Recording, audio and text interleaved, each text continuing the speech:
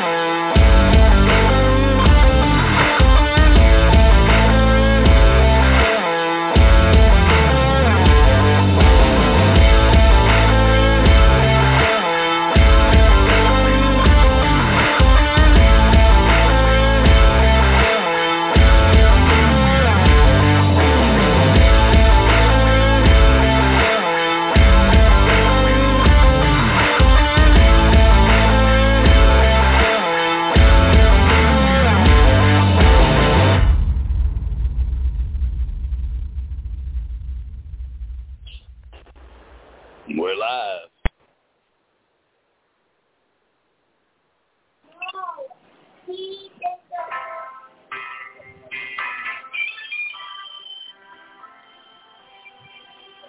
He's been racing these tracks so long, singing the same old song. He knows every crack in these dirty high banks of Daytona, where hustle's the name of the game, and nice guys don't make the playoffs like T-Rex Jr. There's been a load of compromising on the road of his horizon, and he's gonna be where the lights are shining on him, like a rhinestone cowboy. Dun-dun-dun. Austin Dillon just won the race on Sunday at Daytona. Like a rhinestone cowboy. He had to bump Austin Cindric on his way to victory. And now, sadly, he's in the playoffs. As a wasted spot. He's about You as ain't useless kidding. as the toilet paper. Well, we won't say nothing else. On the bottom of your shoe. So race fans, welcome to Race Chat Live. It's Tuesday night. I've got the boys in the house, Craig Moore, Taz Taylor. I'm your head chef, Mr. Christopher Creighton. Cautionel Flaggerford, flag of caution. I carry many names, but it's all the same. When you get us three together, you're gonna have us. We're gonna have a heck of a show. A lot of fun, a lot of laughs, man. Let's get this thing started. I mean, it's Daytona, right? So, what are the three things you expect from Daytona, Taz? You got to let him in the Maybe studio, Rick. so I'll start. Wreck, lots of caution, Yeah. and rain in Okay. Late August. Wrecks and cautions are together, right? So, that's one. Rain, that's the other. And awesome racing, right? I mean, the chance of a first-time winner, the chance of a wild card scenario. And that's exactly what we got. Anything can happen at this. I guess anything can happen. That should be number 3. Anything can happen, and most of the time it does. Look, I have seen a lot of carnage at these super speedways, when I watched the whole field wreck, I was literally like, okay, I've seen the second car on back wreck. I watched Tony Stewart wreck the whole field at Talladega. I've said that many times here. NASCAR wrecked the whole field. It was crazy to see Suarez go to the left and then hard to the right, but he went to the left and then everybody else kind of went to the right, and it was like the seas parted. And well, the rest is history. I think there was like 10 running cars at the end of the race. I have no idea how we can continue to do this style of racing. And Craig Moore, as we wait, is Taz waiting on Taz to get back in the studio? Where's Taz at?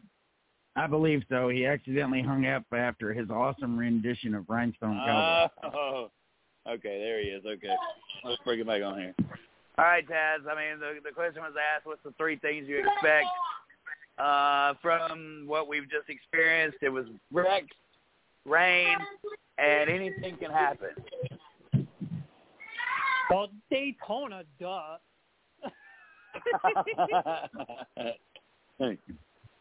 Well, we got what we asked for, but I'm hearing a lot of pushback. Are we at the point in time now in racing where we no longer want to see this type of carnage? Well, it's ridiculous.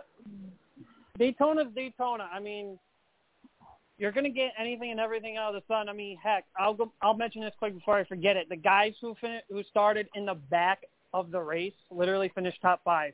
And somebody, I got to find the picture of it. I don't know if you guys ever caught it around on the social medias, but somebody put in bets, actual bets, I think, on what's that sports gambling site? Was it like Sports King or something like that? DraftKings. There you go. I guess they put in the guys who were like 2,000 to 1 odds for like winning the race or some crap, and they put him in the top to finish in the top 10, and he made like almost $1 million off it. Yeah, $13.50 got him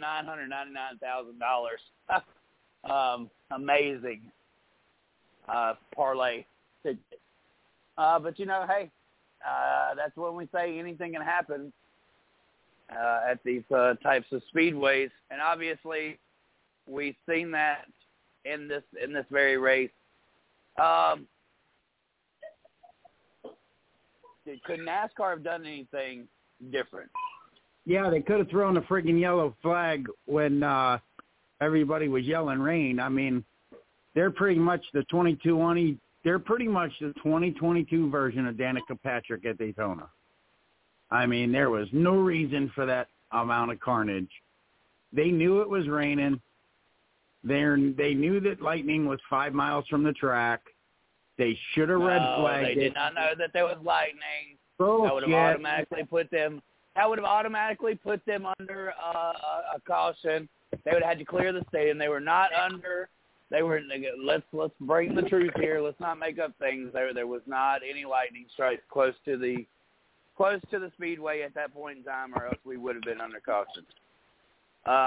There was a light drizzle. They also showed on the replay that the drivers the lap before had driven through there, and there was no moisture on the racetrack. There was no rain on the windshield. Brett Griffin was heard saying that it is raining in turn 1. He was a spotter there. Sure enough, they get to turn 1 and it's rain. So, but honestly, let's not add anything to that, Craig. There was. I don't know where you might have gotten that misreport, but it was not any lightning strikes at that point in time. I believe those come later on, which is pure genius of what NASCAR did. So then why did they wait so long to throw the caution when they knew it was there? When they knew rain was in turn 1, and it was on the windshields, why didn't they throw the caution? Because the boy cries wolf so damn much that NASCAR doesn't know when they can trust the spotters. Obviously, because if it's your guy and you're leading the race with 20 to go, you're gonna say you see raindrops on the windshield. You're gonna say that you're losing the track. You're gonna say anything you can to manipulate NASCAR. Look, man, you've been to a dirt track. You've seen a caution called on somebody. You know who calls the caution. Does the driver go automatically to the rear of the field because he knows he calls the caution? No, he sits back and he waits on somebody to tell him to do something. So, I mean, these guys are going to manipulate any way that they can because that's what racing is, right? Like, of course, it's pouring down rain on the guy in first place, but not on the guy in fourth place. So how that has been forgotten about. I've heard it on NASCAR radio. I've heard it on Door Bumper Clear. It's like, guys, nobody's going to believe you because you manipulate the race all the time. So, Justin Haley got out and sounded like a damn idiot. Oh, it was raining the lap before, and then he had to make a public apology. He was chastising NASCAR all over national television when in reality nobody heard or seen his text message or his tweet later on saying that it was his fault that he didn't realize it was all on within seconds of each other. So y'all have already gotten me stirred up here. Jesus, man.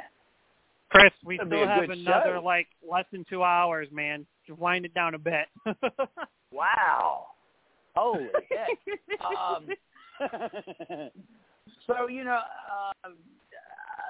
I respect what you're saying, Craig. I can see. Look, I want to know what Taz has to say, and then I'll finish up on this.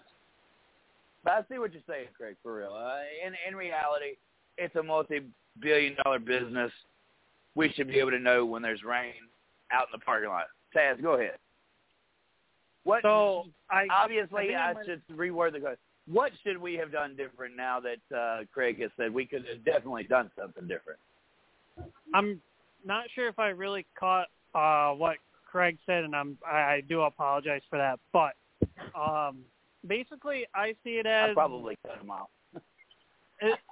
Essentially, I see it as NASCAR should. Yes, it wasn't the big poster boy guy or a big name guy like Justin Haley, for instance. But NASCAR should have listened if there's multiple drivers that are literally saying, at least in post-race interview, like, there's freaking raindrops. And how did NASCAR not know this, knowing that the cameras that are broadcasting this race are freaking wet? Because I agree. Seriously, how did nobody catch this? It was like, oh, shit, it's raining. Like, it literally all of a sudden just a whole bunch of water splashed up on the camera. I mean, did y'all watch it? I mean, it was amazing. It was like, oh, wow, look, all of a sudden it's like, bam, there's a lot of water on the lens. And cars are going in every which way but the right way. Back to your point, Craig. I don't know how much longer this is sustainable. I don't know how much longer this is sustainable. I just think NASCAR could have done a better job. They've got enough officials around the damn track that they can see it too. Yeah. I know that we're not set up. They know we're not set up for rain tires, and they know that they're running the race in Florida in August in the middle of rainy season, where it rains every day here between 2 and 5 o'clock. Well, the rain came early to Daytona. Actually, NASCAR did a great job, but we'll get to that in just a second, Taz. I got to agree with Craig in this instance. I mean, somebody should have known. There's no reason why they should have kept going of the situation. Like I mentioned, there was cameras broadcasting the race that had the wet lenses. How did nobody catch this deal? You have officials. You have cameras. Somebody's got to know. Oh, God.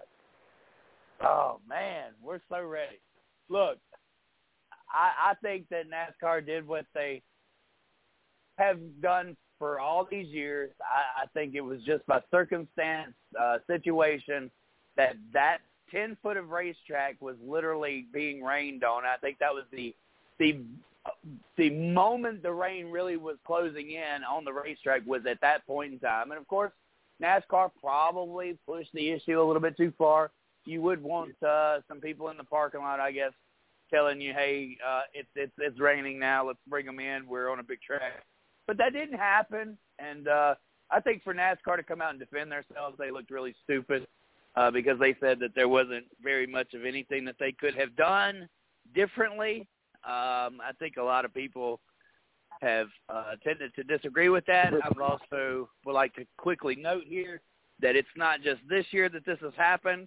It happened in 2019, I believe, or 2020 at Texas, and it happened last year in New Hampshire. So this is a reoccurring theme from NASCAR by not blowing the whistle on time. So I think a lot of us, when we found out Saturday night that we were not going to race, as we were getting close to that time anyway, we all kind of figured for a Sunday start. I think most of us figured that we were going to get maybe a noon start, possibly a 2 o'clock start. Yeah. But NASCAR threw a wrench. They threw a wrench in the bucket. We had a 10 o'clock, 9 a.m. Central Time, which is 10 a.m. Eastern Time, start time for the Coca-Cola Zero 400. They look like geniuses in the end. The networks look like geniuses in the end. Do you agree that was a well-thought-out idea? Sure it is, because it stops the church crowd from possibly going to church on Sunday. They got pretty much prime TV time. They didn't have to compete with preseason football or any other sport for that matter in my thought process. Okay. So yeah, it was genius on their part.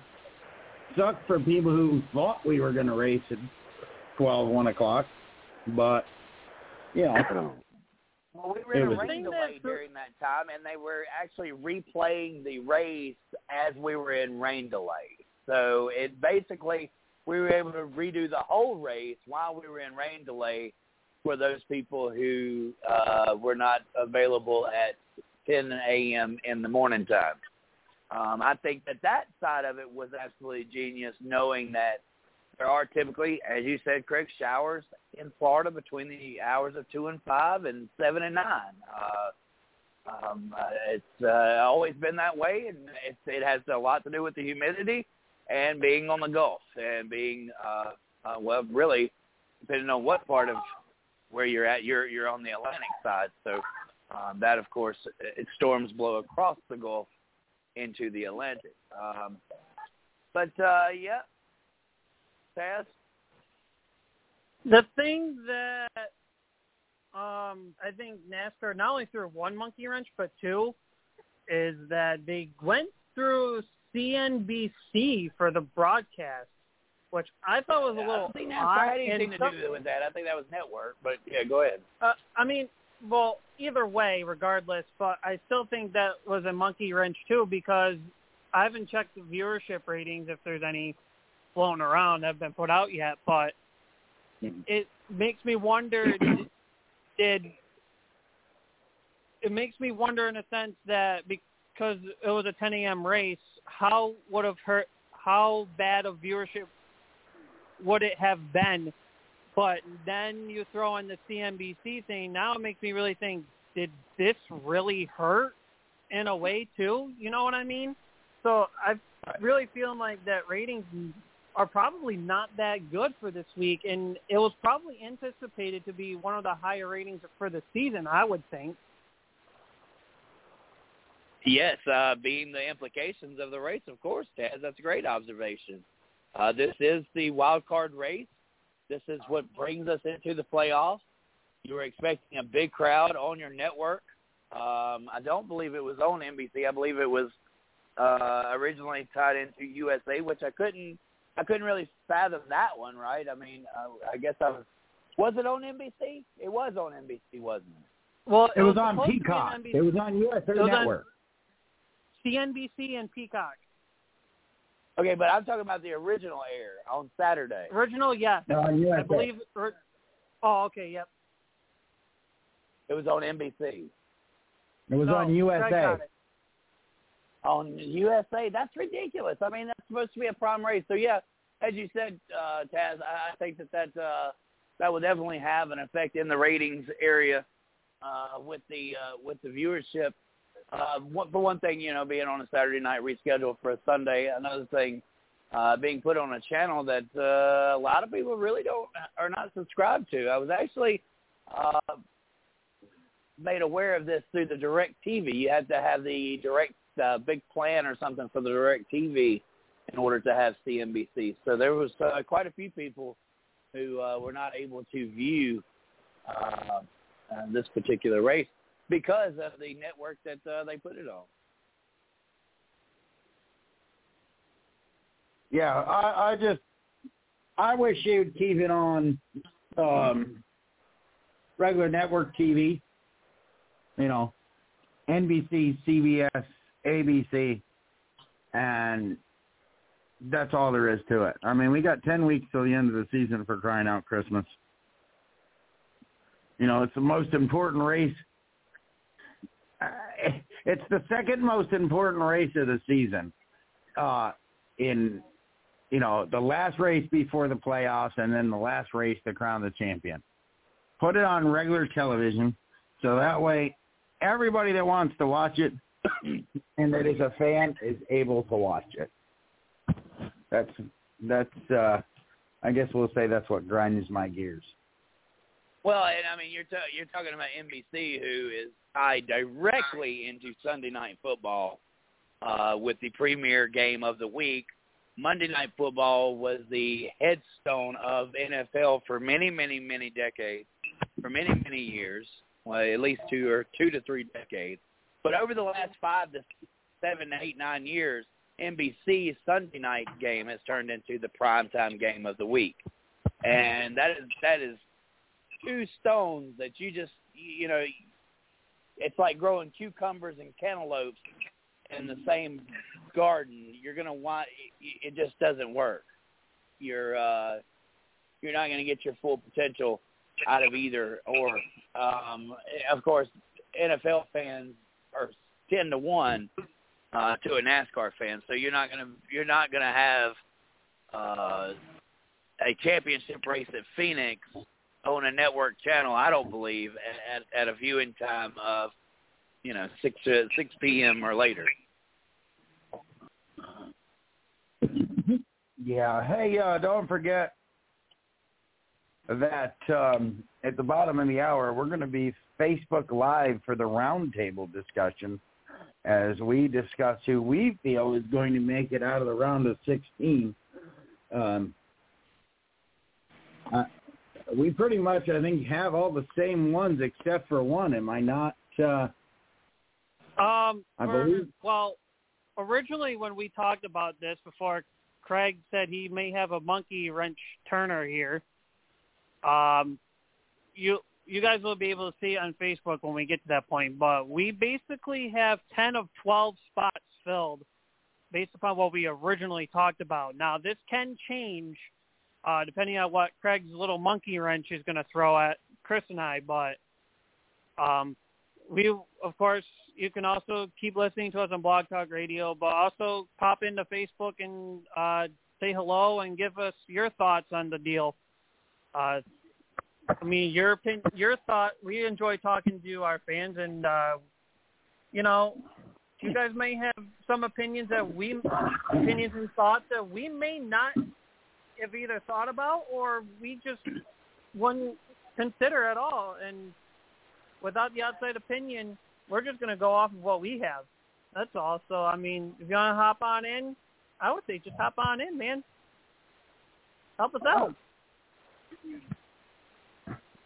All right. Well, I'm going to tell you what. I think that what I'm going to tell you, and actually, Teresa and I both thought about it, and we both looked at each other because she mentioned it to me, and I said, "Oh my God, I was just thinking about it." So I can't wait to share it with everybody because I think that there will be. It was like it's almost like the rendition of Rhinestone Cowboy.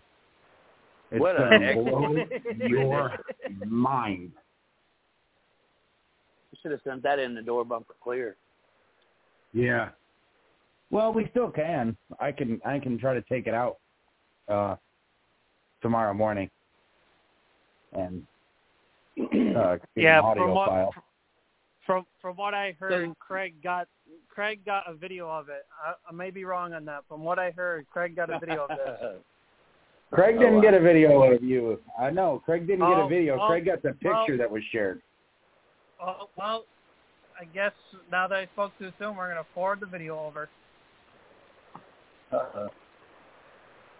Lord have mercy. All right. So, Martin Truex Jr., did he just get outrun? Did he get outbeat? He was the guy, right?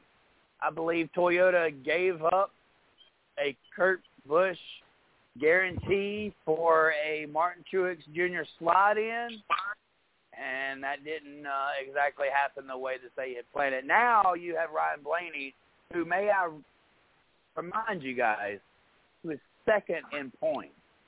If we had our full 16 winners in the chase, we're talking about a guy who was second in points, okay? Second in points, wound up the 16th driver. I think later on this evening we're going to underestimate the power of Ryan Blaney. But let's talk about Martin Truex Jr. first. Craig. It amazes me that a guy with that many top fives and top tens and leads 456 laps for the season is out of the chase because he didn't get a win. I'm not so sure that as I've seen on another YouTube thing, that this has not exposed the point system for NASCAR. Excuse me, as a win and you're in system. I really think that NASCAR needs to reevaluate this and come up with a better solution. Now, they won't for 2023, but I think going forward, they're going to look at it. Because remember, they went to this point system because of who? Matt Kenseth. Because he proved that you don't necessarily need to win. You don't need to win a championship, or you don't need to win a race to win a championship. It's based on consistency. Well, that kind of screwed them on this year because of Truex not making the playoffs, but being Mr. Consistent. Yeah, I mean, fourth in points for regular season, missing the chase by 3 points. We've got several characters that are in the lower parts of the standings that possibly don't belong, including the Rhinestone Cowboy. Not discluding Austin Cindric and possibly Chase Briscoe. Probably Alex Bowman needs to be in that part of that list at this point in time. But, we could also say maybe Kyle Busch because he's stunk a little bit here lately. But so I agree with you with what you said, but Martin Truex Jr. could have gotten those 3 stage points somewhere during the regular part of the season.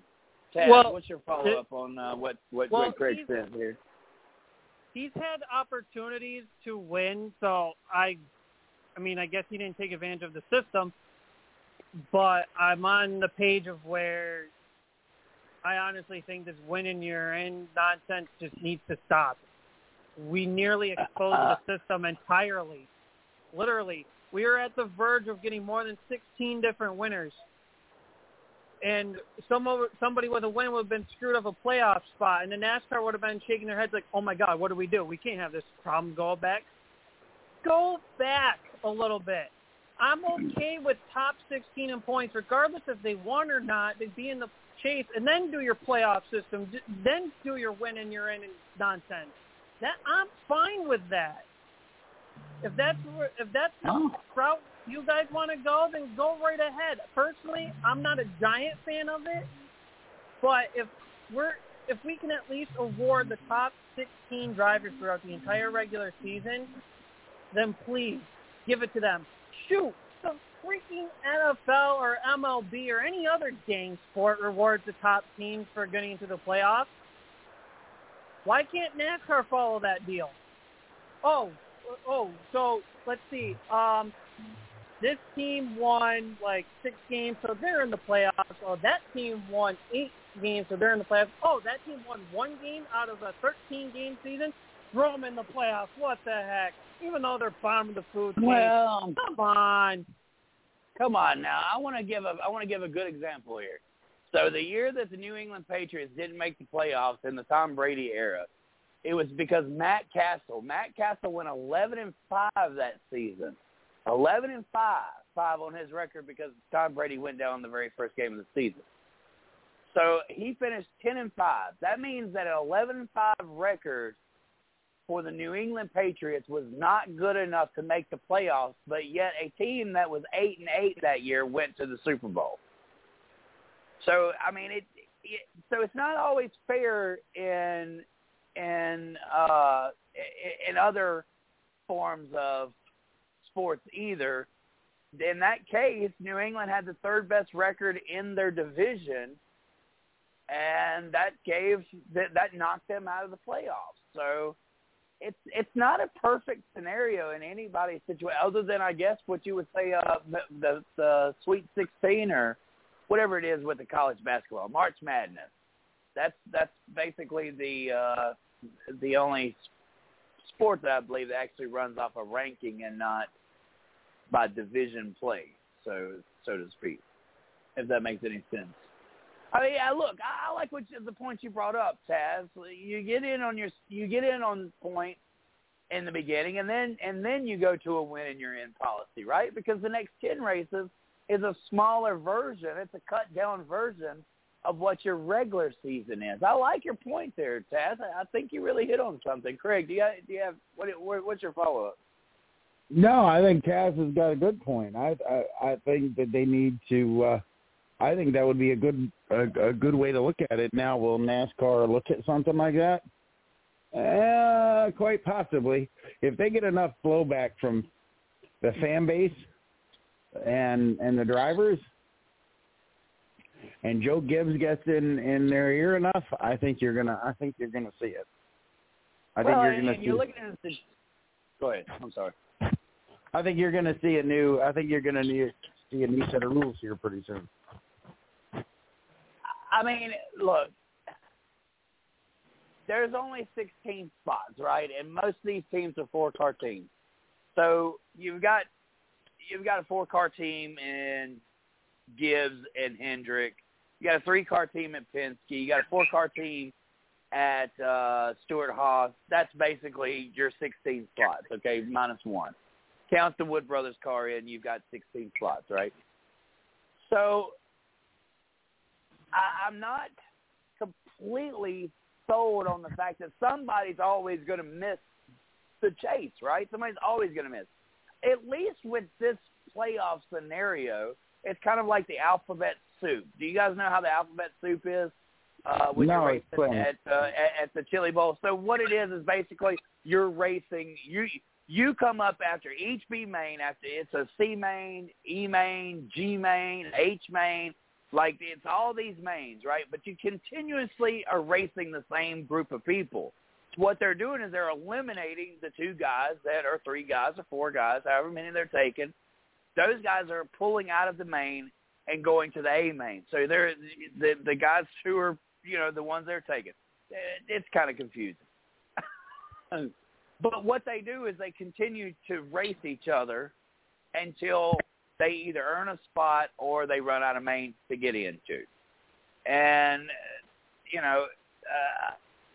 I kind of forgot where I was going with it.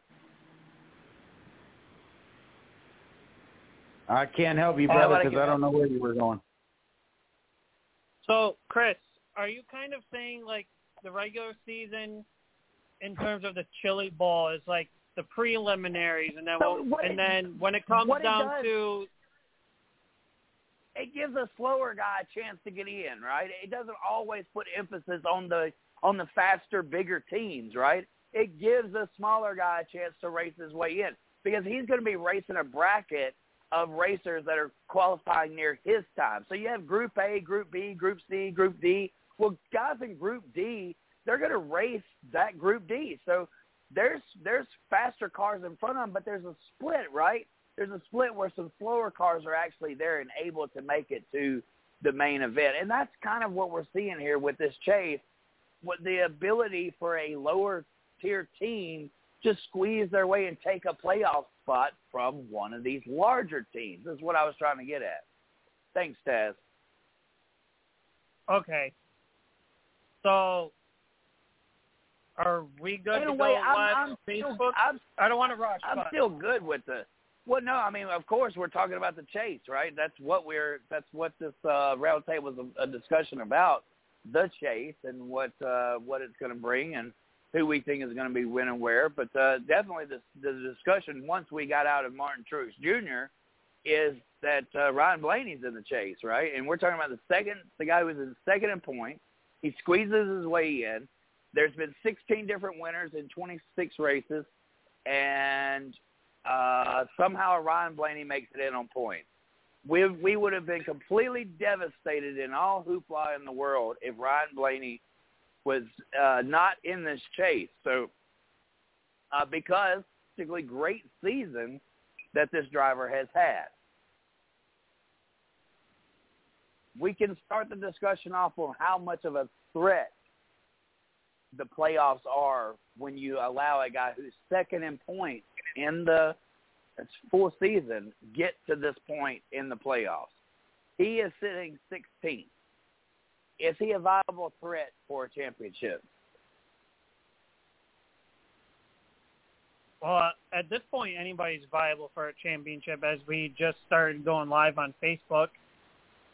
As you can clearly see, as I mentioned earlier, we have 10 of the 12 spots filled.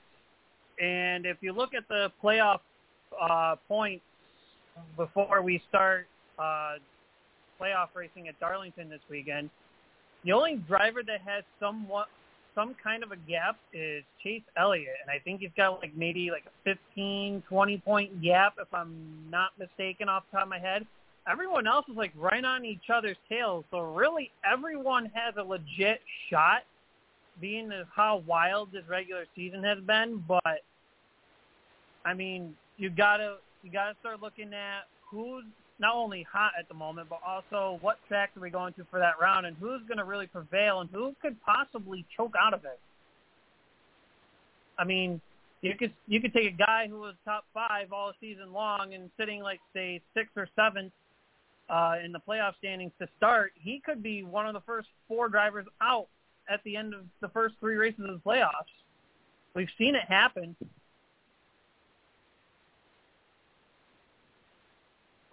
Greg?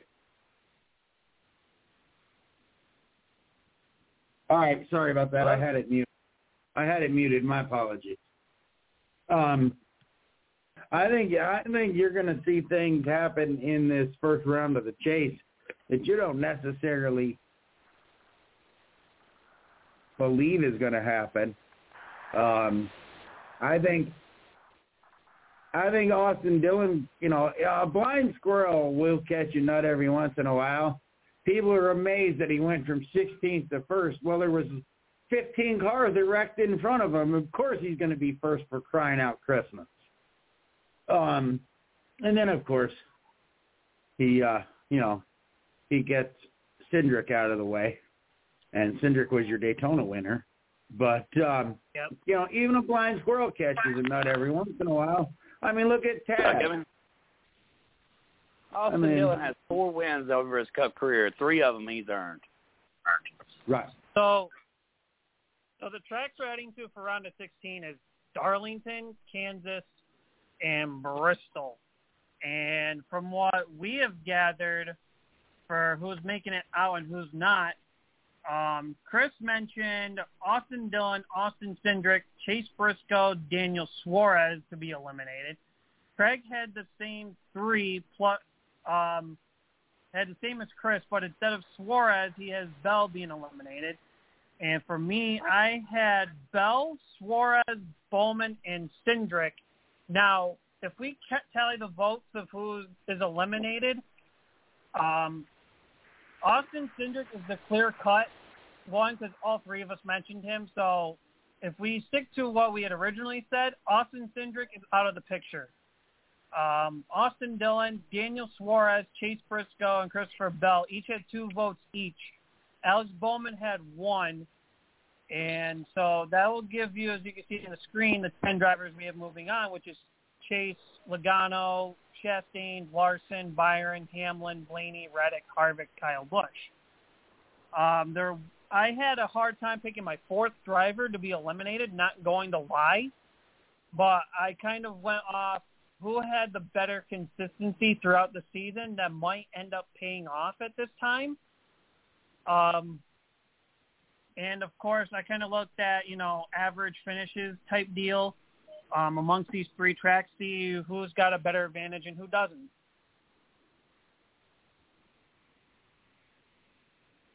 Well, if I can say something, wasn't there like a big country music song back years ago with Austin? Like, wasn't that because obviously we got all these Austins, Austin Dillon, Austin Cindric, Austin Hill. My goodness gracious, I just couldn't keep up with it. Blake Shelton. But I know 2 of them are eliminated. Okay, all right. That's about right, Blake Shelton. These guys are about that age. That is. Wow, okay, so their parents are country music fans. Absolutely wonderful. That's great. But you know what? Kick them both out. I'm giving them the boot. They're gone. If your name is Austin, you're not going to the round of 12. Well, I'll give you mine before Craig throws his monkey wrench because I'm excited to hear this, but I want to save that for the end. So I picked the drivers I have being eliminated because if you average out the average finishes for all 3 of these tracks during this round of playoffs, Bowman, Suarez, and Cindric are in the bottom 3. Now, where I got this one is between Christopher Bell and Ross Chastain. And this is where I started thinking of, all right, Bell's kind of hot at the moment, but Chastain has been more on the top consistency deal throughout the entire season, which is why he's up so high where he is right now. So I kind of had to play the factor of races, though. But I kind of had to play the antsy factor of, do I go with the hot take or do I play the safe card and go with the guy who's been sitting consistently more towards the front of the field and on top of the standings? And I had to go with the consistency deal because you can only be hot for so long. I mean, Bell had a slow start. I mean, yeah, he's cooking up now, but it's Joe Gibbs' number 4 car. So what can... No, now it's number 3. So honestly, but Austin Dillon, quite honestly, I'm going to shock you, Chris. I'm going to shock you, Chris. Austin Dillon, amongst these 3 tracks, amongst our playoff field, has ranked 6th in the average field chart. Wow. Austin Dillon. Consistency. So I have heard that about Austin Dillon. Like he runs 17th most of the race and then somehow comes off with a top 10 finish. Craig, how about that statistic? We're giving him the boot, but based off some stats that Taz has just pulled up, we may find ourselves not knowing what we're talking about. Kind of like Joe Biden. Yeah, except we ain't reading off of no damn teleprompter. I mean, we may get shocked and see that Austin Dillon survives going into the round of 12. But I'm going to tell you, are you guys ready for what I'm getting ready to tell you? Let's go. Oh, yeah, I'm ready. I've been waiting. Who has nothing to lose by not winning a championship this year? Who's got everything? Who has nothing to lose by not winning a championship that is in that chase? I'll give you a I'm hint. winning a championship. There's two guys that. Go ahead. I don't think I understand the question. Are you pointing But at Harvick? I have a thought. Well, if you'll. Okay. Tyler Reddick and Kyle Busch because they're in nunchuck. Well, one of those two is not making the round of 4, and here's why I say that. One of them does not have a team to go to next year. What does he have to lose? Oh, okay. If that he was brings, going to be like my third let pick. me finish. If he brings the championship to Joe Gibbs, what good does it serve him? Nothing. He brings a championship to a team that couldn't get their head out of their ass to re-sign him. He's got nothing to lose. He's got nothing to lose by I understand. By pulling the string and making sure that he does not make it to the round of 8. Well, Think about that. If I'm Joe Gibbs, that's why I'm thinking Christopher Bale may be number 2 in my organization right now because of the fact of Kyle Busch. So I can follow what you're saying there, Craig. Taz. I mean, it just seems logical that he's not had solid finishes in the last 4 or 5 weeks. He's gotten in on wins, but he's not had solid finishes and he's had problems. He still don't have a contract with Joe Gibbs, and he's not going to get one because Papaw's grandson is going in that car next year. They just haven't made the announcement yet. Go ahead, Taz. All right, so I hear Craig's point, and that's a good monkey wrench to throw. But I can't ignore the fact that he's literally one of the top 5 drivers with the best average finishes of all the tracks in this round. I gotta go against you, Craig, but I like your little theory you got there, though. Yeah, well, he's got nothing to lose. It's not like he's going back to Joe Gibbs. Even if he goes to 23-11, I mean... Well, that's the thing with what you're saying, Craig. There's no sponsors to please here. The sponsor's not going to... You're not weighing a sponsor on this. You don't have a driver. So, literally, there's no reason at all to put any assumption that Kyle Busch is going to go anywhere in this chase because he doesn't have a manufacturer, he doesn't have a sponsor, and he doesn't have a team owner. Right. Because if he did, he would have announced it by now. That's what I love about this freaking show right here. And I almost said the other F word. But that's what I love about this show right here. Because 2 times tonight, you guys have made me think. 2 times tonight, I thought I had it all figured out, and both of you guys have made me stop and think. I was kind of on the great wavelength with what you're saying, Craig. And the moment Taz said what he said a few minutes ago, it made perfect sense of taking the top 16 in points and then using this win in your end strategy. But yeah, I mean, Kyle Busch could literally, but see, I think of it in the exact opposite side, right? Like, he has nothing to lose. He literally, what you're saying is he has nothing to gain. Right. He has nothing to gain. He has nothing to gain. Like, there's no notoriety. All this would be is his 3rd championship, and I really think that this could be his last chance at a championship, depending on where he goes. Right. Why bring a championship back to a team that you're not going back to? Well, because it could be your 3rd championship, and that would put you in the salons of Kelly Yarbrough, Jimmy Johnson. I mean, Tony Stewart, all these guys with more than 1 or 2 Cup championships. Even Bill Elliott, I think, only has 1 Cup championship. So, very, very interesting there. Like, him and Tyler Reddick, you would think would be the final, the 15th and 16th, right? Because both of these guys don't really have a future at their organization. And typically what you would see is all the resources put into what's going to appease the sponsor.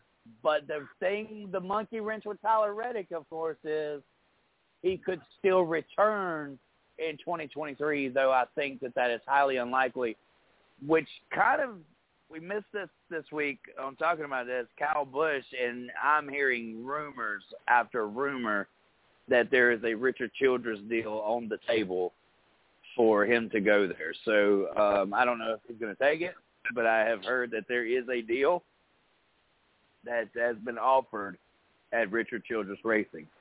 So that could really be the deciding factor as well on whether or not Kyle Busch really has something to race for. I think, of course, Kyle Busch has something to race for, Craig. I think because deep inside he is a racer. Now, whether or not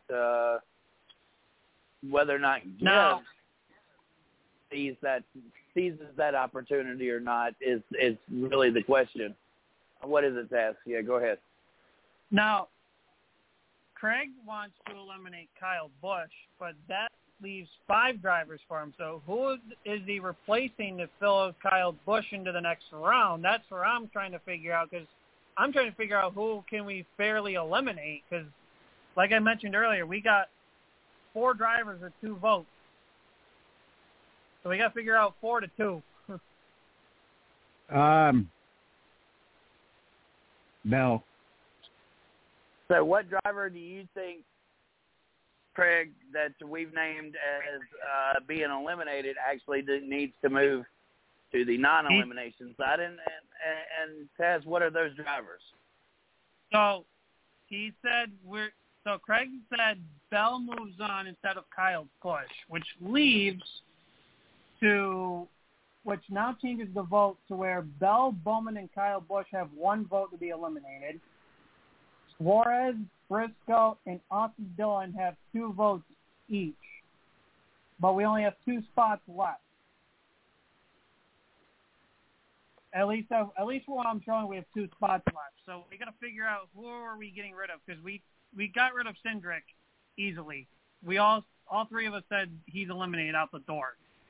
I guess if you want to throw Bowman onto the next round and say screw it, we can. I haven't eliminated Bowman, have I? No, you did not mention Alex Bowman in your bottom 4 to be eliminated. No, I expect them to turn it up a little bit. They're streaky. That's Bowman. I think he's got more momentum, more chances than Byron does at this point in time. But that's for a later discussion. We're running out of time too. Yeah. So and right now I'm on the boat of eliminating Suarez, being that there's only 1 track he's average finished inside the top 20, and that's Bristol. And if I had to fair game the other 2, oh God, I would have to say Chase Briscoe if we had to get rid of those guys. And for me personally, I would say move Bowman and Dillon over, but that's just me. I think this week maybe we should just stick with 2 of them to completely eliminate off our chart and work on next week on the next 2. So I think we're at a standstill with what we really see 14th on forward. If we can eliminate 2 people tonight, I think I said it, Austin Dillon, Austin Cindric, take them off the board. Yeah. Maybe we can agree on which 2 to eliminate, and then that'll give us next week to eliminate 2 more. Cindric, yes. I don't know. I mean, I can understand Austin Dillon deal, but he's not averaging pretty bad. I mean, he's averaging better than Joey Logano and Ryan Blaney. Because the 5 drivers with better average finishes above him are Chase, Kyle Busch, Larson, Hamlin, and Harvick.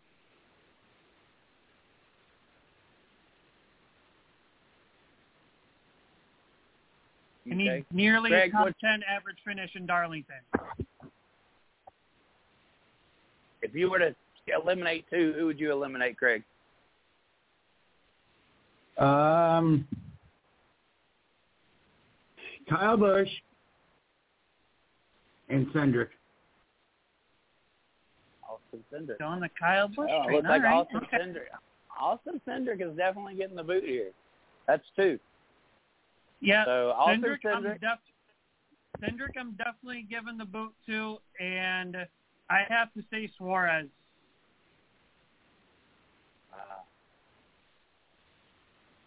So that leaves Suarez and Busch to battle it out.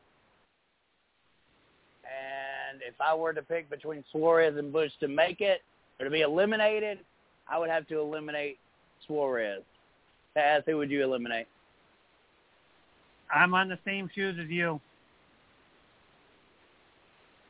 That does it. So Suarez and Austin Cindric are the two guys that we have eliminated from the playoffs, and we're leaving Chase Briscoe and Austin Dillon in it. Suarez, who is with supposedly with in Craig's standards, one of the hottest organizations. Craig has had some wild and crazy number ones this year. I'll give it to him in power rankings because he had SHR, he's got Trackhouse at number one. Neither me nor Taz would have been ballsy enough to go with that. But hey, it worked out well. Like I can't knock the Craig train because as soon as he picked SHR to be the number one organization, Kevin Harvick went off and won 2 wins back to back. So, you're welcome. And really could have won Daytona as well had he not stuck her in the wrong hole. Yeah. Now, So it really, so Taz, it's hard for me to argue it. Suarez and Cindric are both on the chopping list. yeah, those two are easy for me to eliminate personally. So right now the drivers we still have on standstill is Bell, apparently Kyle Busch, Chase Briscoe, Alex Bowman, Austin Dillon. Wow. But those guys are, it could be somebody new favoring, next week. But Chris and I are favoring Kyle Busch, which means we still got to figure out 2 spots to fill between Bell, Briscoe, Bowman, and Dillon. I think that will come next week as we try to eliminate 2 more in this roundtable discussion. The idea behind the roundtable discussion, race fans, we want to make sure that it's perfectly clear. It's a science, right? It's all of our opinions and grounded into what we feel molded in factor. And I promise you, last year, the way that we did this, we were almost on cue every single week. We were ahead of the schedule. We knew who was going to get eliminated. We were always within one guy of the elimination. So I think even a couple of times we were perfect in the elimination round. So 3 brains working together, really, it creates a supercomputer. And so if you're thinking that we're crazy because we've mentioned these names here tonight in the elimination round, you better just keep on listening to this show because you'll realize we are not far from the truth. We really do try at this. So the 2 guys that we have eliminated here for this year in the 2022 Race to the Chase to the Race, whatever the hell it's called, it's Austin Cindric, you're out of here, you're eliminated, and Daniel Suarez. So, I mean, that's our roundtable discussion. For the night number 1, round number 1? Yeah, round of 16. Yeah, I would think so. All right. So we're looking forward to having a special guest on here tonight in our guest segment. A kid by the name of Seth Christensen is going to be coming on, 14-year-old standout asphalt driver. First, we have to do our stat of the day. Stat of the day. Bop, bop, stat of the day. Here comes that what? Stat of the day. All right, so Noah Gregson, B.J. McLeod, Landon Castle, David Reagan, and Cody Ware all finished inside the top 10 in Sunday's NASCAR Cup Series event at Daytona, despite starting in the bottom 5 spots. It's only the third time in NASCAR Cup Series history that the bottom 5 starters have scored a top 10 result. First time it has happened in a field larger than 12 cars. So how about that for the stat of the day? Ladies and gentlemen, I am going to bring in our guest for this week, our special guest. Welcome to the show, Seth Christensen. How are you, bud? Hey, how are y'all doing tonight? Doing well, my Look friend. at that. Doing You quite even got well. applause. All right. Good job. So, Seth, welcome to Race Chat Live. Good to have you on here on this Tuesday night. Hope that all is doing well for you. We are sharing this on Facebook Live, I believe, as well, so you'll be able to share it with your friends and family at the conclusion of the show, or if you have somebody running your social media, they can share it as well. So let's just jump right in, man. 14 years old. You've been driving for a little bit already. You've got kind of a career already established. Tell us a little bit about yourself, Seth. So, yeah, first of all, thank you guys for having me. This is awesome. But, yeah, I've been running quarter midgets for about 8 years and just got out of that recently. Immediately started going into big car stuff, pro trucks being the main thing. This year in the truck, I've had about 9 races. I've got 3 wins, and out of all 9 races, I've been finishing podium. So, yeah, I'm doing pretty good so far. But just a while ago, I made my debut in a Pro Late model at Mobile International Speedway. Finished 4th my first ever race. I've been testing a whole bunch of race cars too, like a dirt sprint car, and I make a start this Saturday in a Midwest open wheel modified at Livonia Speedway. So yeah, I've kind of been all over the place, trying out everything I can and just having fun. That's where did you get the bug from? How did you get into racing? So my dad used to race up in Michigan, bunch of vintage modified stuff. Then he came down here in Georgia to race at Lanier, race at Gresham Motorsports Park, and the sportsman stuff. And he eventually had somebody run for him in the pro truck that he owned. And ironic enough, or funny enough, my dad ran against the truck that I'm in now. So kind of pretty cool to have me running the truck and my dad remembering racing against Kurt Britt. I've got to ask you, Seth, how did it come that you're getting this opportunity this weekend? So actually, we have somebody by the name of Ashley Hogan that owns a dirt modified, and he's been working with Kurt Britt for quite a while, and we've been trying to get something together, and it just finally got the opportunity this weekend to go run it for him. And huge thanks to Ashley and Kurt Britt for making this happen. Well, real quick, I want to give a shout out to your dad. I believe he just messaged me on Facebook. It is 9:00 in Georgia. You got school tomorrow, so I want to thank your dad for allowing you to do this interview. It's much appreciated. Oh, yeah. So you started racing at age 5. Yes, sir. I need to ask how it, and you might have answered this already while I was writing this question out. What at age 5 made you say, "Hey, I want to get in the car and go fast"? So actually, we were going to Lanier Speedway. I can't remember. It was so long ago. I can't remember what it was for. But my dad took me up on top of the hill where they had Metro Atlanta Quarter Midget Association, a little tiny quarter midget track.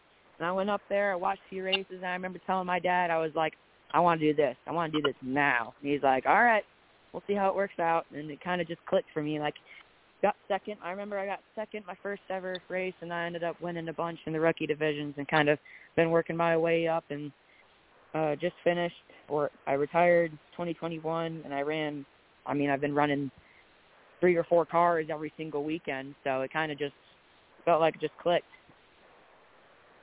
That's awesome. Kaz, I don't know if you're right there or if you're still trying to put lyrics together. Real quick, Seth, well, you need to check out the video I posted of our next host that's going to ask you some questions. He was singing, and we want your opinion on his version of that song. And if you don't know it, I'm sure Dad knows it. Go ahead, Kaz. So you ran dirt and you've also ran asphalt, or no? Yes, sir. I'm currently running a pro truck on asphalt around the Cordele, Georgia area and Five Flags area. I ran a race at Mobile in the pro truck and asphalt too. But asphalt's been the main thing we've been doing lately. But I've been making a few appearances in a few dirt cars. Like I've tested a dirt 305 sprint car for Jeff Oliver in at Cherokee Speedway in South Carolina. That was pretty fun. And I've also made an appearance at Livonia Speedway in a 4-cylinder mini stock. Ran that for a race. It was pretty fun as well. And this weekend I'm actually going to make a Mid-East open wheel modified at Livonia Speedway, and that's going to be a lot of fun. Now, so with you being at a young age have ran dirt and asphalt, what are some of the takes you could give out to some of the drivers, maybe, or some people your age or maybe younger who want to get a start, kind of like you did? Like, what are the pros and cons of running on dirt, asphalt? What do you prefer personally? So it's such a hard decision. Asphalt and dirt, it's really hard to compare because both of them teach you such awesome skills. Like dirt just teaches you like amazing car control, throttle control, how much like wheel you put in. Like, I mean, if you run so much dirt on asphalt, it'll be just a breeze. Like you get sideways coming off corner, you'll be able to catch it easily, and it just makes. I mean, if you ran dirt before, it'll just make running asphalt a lot easier. But asphalt makes you very disciplined. It teaches you a lot of like just keeping off of other people, respecting other people on the track, being consistent every lap. That's the thing on asphalt. And the pro car that I learned at Mobile with Grant Thompson is that going into turn 3, you have to be perfect every single lap, or else it'll mess up your exit in turn 4. And asphalt just teaches you such good stuff, and dirt does as well. And it's just really hard to compare. But on the fun, man, I can't choose. Both of them are awesome. But yeah, I tell anybody I can to get in as much stuff as possible. Any opportunity you get, take it, because you never know, it'll teach you. So you really don't have one skill over the other. You literally can jump in one car, understand that skill, and then get out of it, jump in a dirt car and process the skill there. That's kind of like a switch hitter, right? Of baseball. Do you think that that's a talent that most drivers your age actually carry, or is that something kind of that we're seeing in this new age driver where you literally can jump in anything and go race? It's not something that I've seen quite frequently, but I know a few people that I've raced against in the past that have been doing that, and they've been pretty successful in just about anything they drive. And like, let's say this kid hops in a dirt sprint car for the first time, learns how to run dirt, hops back in that asphalt car, and he knows exactly what it's gonna like. He knows what he's doing, but he's like, if he gets sideways and gets loose a little bit, he'll be able to catch it easily. And it's right. Not something that you see all the time, but it's awesome when you do see it, though. Well, Seth, I mean, you had a perfect description of it. Really, in asphalt racing, it's all about taking care of the tires and running the same line every single lap. Mm-hmm. That way you know you're conserving your tires. You know what type of fuel you're putting in, what your fuel mileage is. In dirt racing, it's kind of like you got to find the grip. You got to find out where the car's good racing at. That's going to be your fastest line.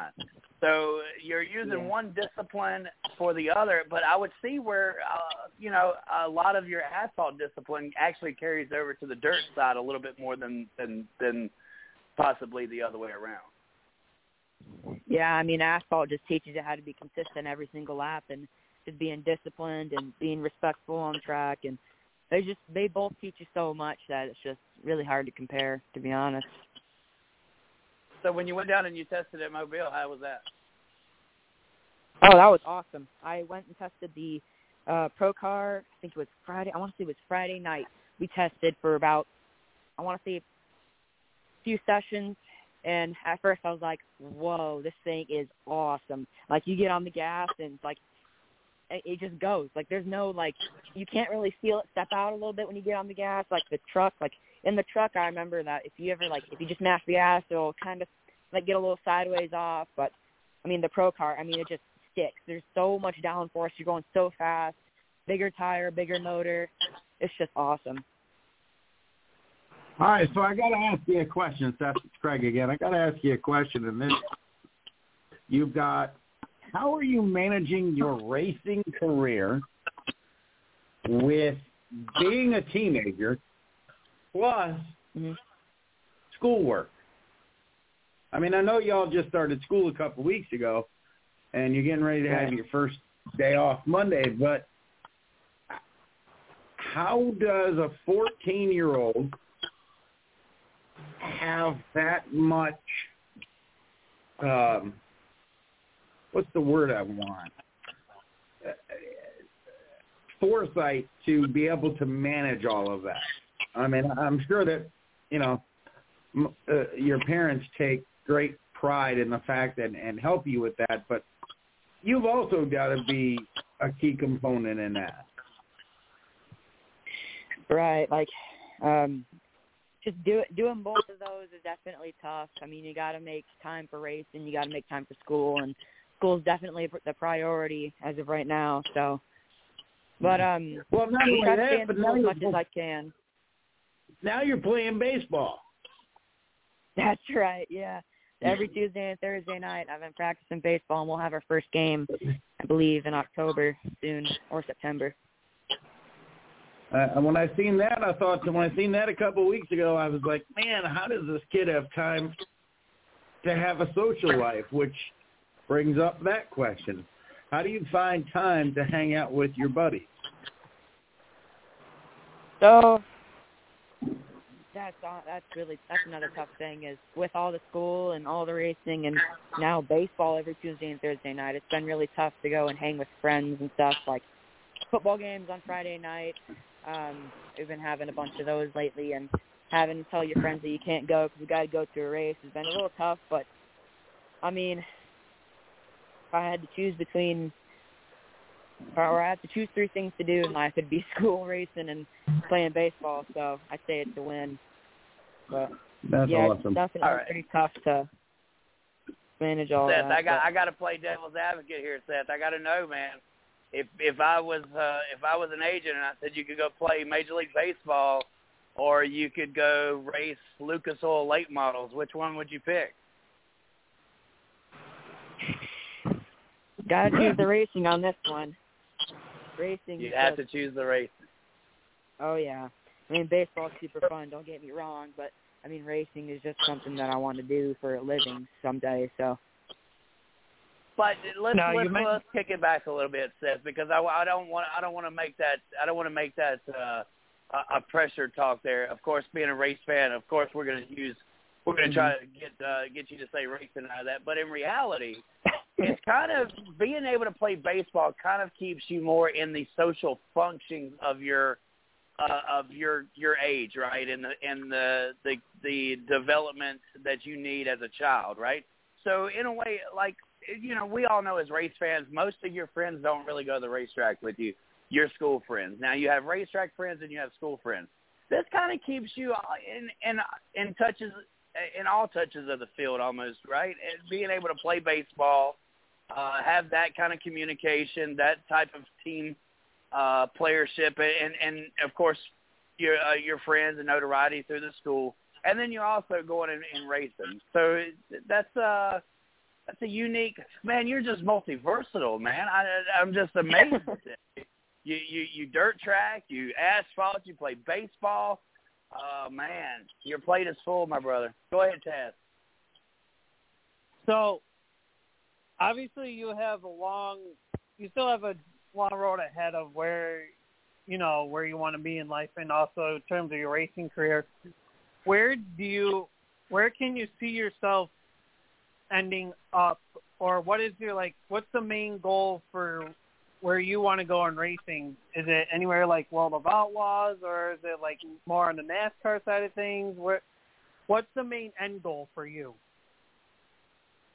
So the main end goal has got to be something like NASCAR or something, because I look up to Kyle Larson about how he does so much NASCAR stuff, and then about, I don't know, like a day or two later, he's out opposite side of the country racing the sprint car in the World of Outlaws, and I love that. Just the thought of that sounds so fun. So NASCAR definitely feels like an end goal, and doing World of Outlaws, like you said, or something else on the side would just be awesome. But end goal definitely be something in NASCAR. Now, Seth, what if a big name sponsor comes along and puts you in a car? We've had talked to several drivers, including Hannah Newhouse in her development stage. Are these things already being put into works for you to possibly be groomed in one of these late model cars, or is that still kind of off in the distance? It's still kind of off in the distance, like you said, but we're definitely open to any help we can get right now. If you have any questions about it, you can message my Facebook page. But definitely, yeah, we're gonna need all the help we can get to doing all the racing we want to. So, but yeah, message my Facebook page if you're interested in helping out. I'd greatly appreciate it. Great. Well, here's a question I got for you, Seth. You just talked about sponsors. Now, I was just talking with your dad, and he says that you do a lot of talking to sponsors, and that is impressive for a young man your age. What do they say when you sit down with them? Are they shocked that you're sitting there negotiating or trying to negotiate sponsorship with them? Obviously, Dad is there, but they mainly talk to you, correct? Yeah, they mainly talking to me, and it's kind of cool to see the shock on their face when I'm like, hey, I'm bilingual. I can speak Spanish. I love cooking. I have peanut allergies. I know exactly what it's like to have allergies and to know like what's going into food, and to know like I'll go to public places and I'll know what people are saying in Spanish. Like, it's just like I'll say all those things to sponsors, and they're just kind of shocked. They're like, wait, what? A 14-year-old kid knows Spanish? He can cook? He knows what it's like to have allergies? He can race?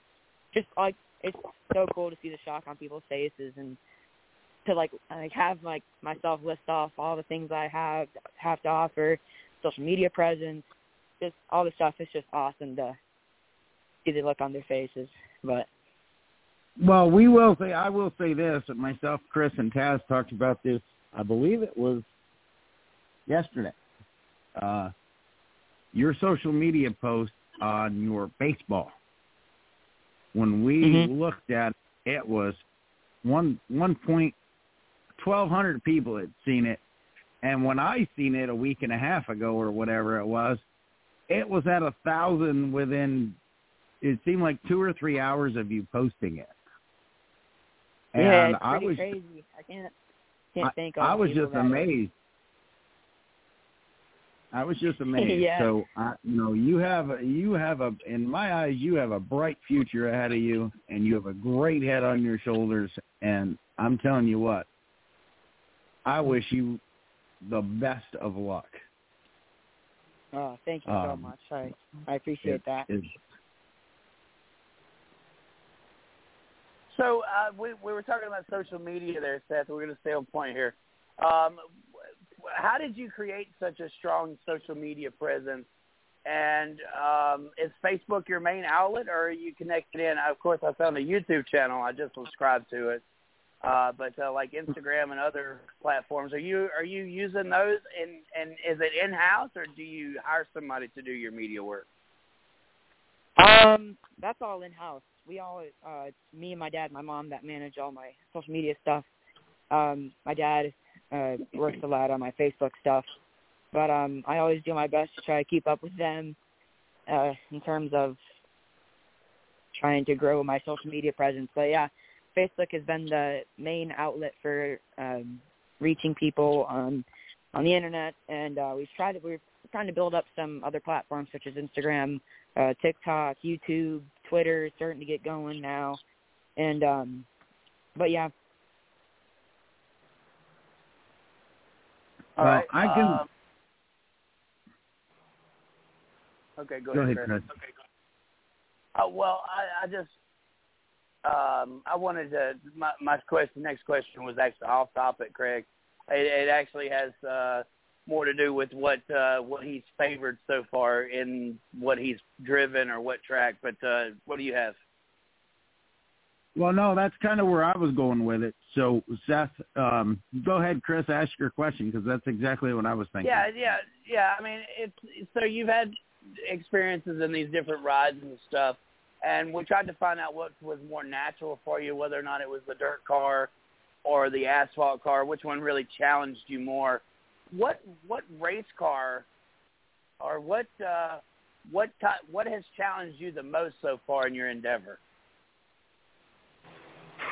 That's a hard one. Man, the truck, I've just been learning so much with Kurt Britt in the truck. He's just been teaching me so much that, I mean, I thought I knew, but I guess I didn't. And Kurt's been teaching me all this stuff, and the truck's been super challenging, but I'm starting to get the hang of it. I'm starting to get a bunch of these wins. I mean, I've got 3 wins so far this season, and the truck's got to be up there with it. But sprint car has been pretty difficult, although it kind of felt like it caught on a little bit. But there was also, I mean, I never thought about it, but there's so much brake you have to use in those things to get sideways. You're never fully lifting out the gas. You're just riding the brake along the turn, and it's just so everything that I've driven is so technical that it's just really hard to describe which one's the toughest or the one that's given me the biggest challenge. But the truck's got to be up there. Kurt just taught me so much in those things. I think what I'm getting is he's up for the challenge, Craig. I think that's what I'm taking away from this. Chad. Yeah. Oh yeah. So if he's up for the challenge, could we see possible, if things add up, could we see him get into the snowball derby when that comes along? Oh, the snowball derby. Yeah, that's upscale. Sounds good to me.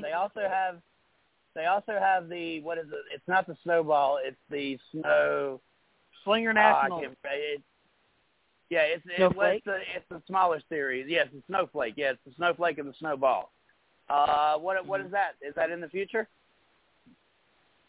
So our plan this year is to run the Snowball in the truck, but I mean, I also love to run the Snowflake this year too, and we're just looking for opportunities to turn up, and as soon as we get it, I'll take it. But Snowflake will definitely be a goal. We're gonna run the Snowball in the truck this year for sure, but we're gonna need some financial help. That if you had to focus on one of these divisions and you really kind of just gather a certain ranking in that, what division would you handpick? Would you handpick a late model asphalt? Would you handpick a super late model race car, maybe a street stock or a modified, maybe a certain division, USMTS or ASCS sprint car? Where would you say, okay, I want to spend this amount of time in this division and learn from it? Where would that be at if you could handpick? If I gotta choose one, it'll have to be super late model. Just because late models, they're so technical, you just learn so much from them. Like I said, discipline. You learn respect on the track. You learn how to drive them, and they're just from what I know, they're super difficult. The competition's really, really up there. I just went to the Southern Super Series race at Cordele just recently with Jeff Campbell and the number 77 Hometown Lenders Fury Super car. But, I mean, super late models definitely has to be number one, just because I would learn so much, or I feel like I would learn so much running them and running against, like, for example, Corey Heim, Steven Nasty, Jake Garcia being up there, and I just learned so much. I feel like that's where I'd want to go. So, Seth, you mentioned that you look up to Kyle Larson. Are there any other drivers that you look up to? Jake Garcia, like I said earlier, he came from quarter midget, I believe out of Monroe, Georgia is where he's from. Wow, But he used to race that. Yeah, he used to race at Metro Atlanta Quarter Midget Association right up at Lanier a bunch. He used to race at North Georgia. But, yeah, I mean, look where he's at. He's running pro late models, super late models pretty much every week, it feels like. So, I mean, just to be up there racing against him would be awesome. But, like, coming out of quarter midgets, going into all these things, going straight into late models, winning a track championship at Five Flags is what I've seen. And all these cool things that he's done, I think he's got to be up there with Kyle. Well, and that's not a name that you hear outside of the realm. So that's really cool that you admire somebody of that status. Taz, we're getting ready to close the interview. Do you have any final questions for our guest, Seth Christensen? Yeah, so I want to touch base on the social media deal. Social media is obviously, like, it's hard to grow a presence on social media sometimes, especially nowadays. With how big your social media presence is there any like social media like people that you kind of look at and say, hey, I kind of like what they're doing, maybe I should try it, but of course, you got to throw your own twist into things. But is there like certain people that you like eyeball into that helps with your social media kind of? We've kind of been open to looking at other people, like what they've been doing. I mean, how much traction it's been gaining. Like, let's say we'll go to this one guy who posted something about this, and hey, that didn't work out, so we got to figure out what went wrong with that. And then we'll go to somebody else that did something that, let's say, got 10,000 likes or something ridiculous. And we'll figure out what they did to get that amount of likes and put our twist on it, and then just stay away from whatever that other person did wrong, and just try to keep repeating that over and over again just to gain people and just to have a presence, like you said, and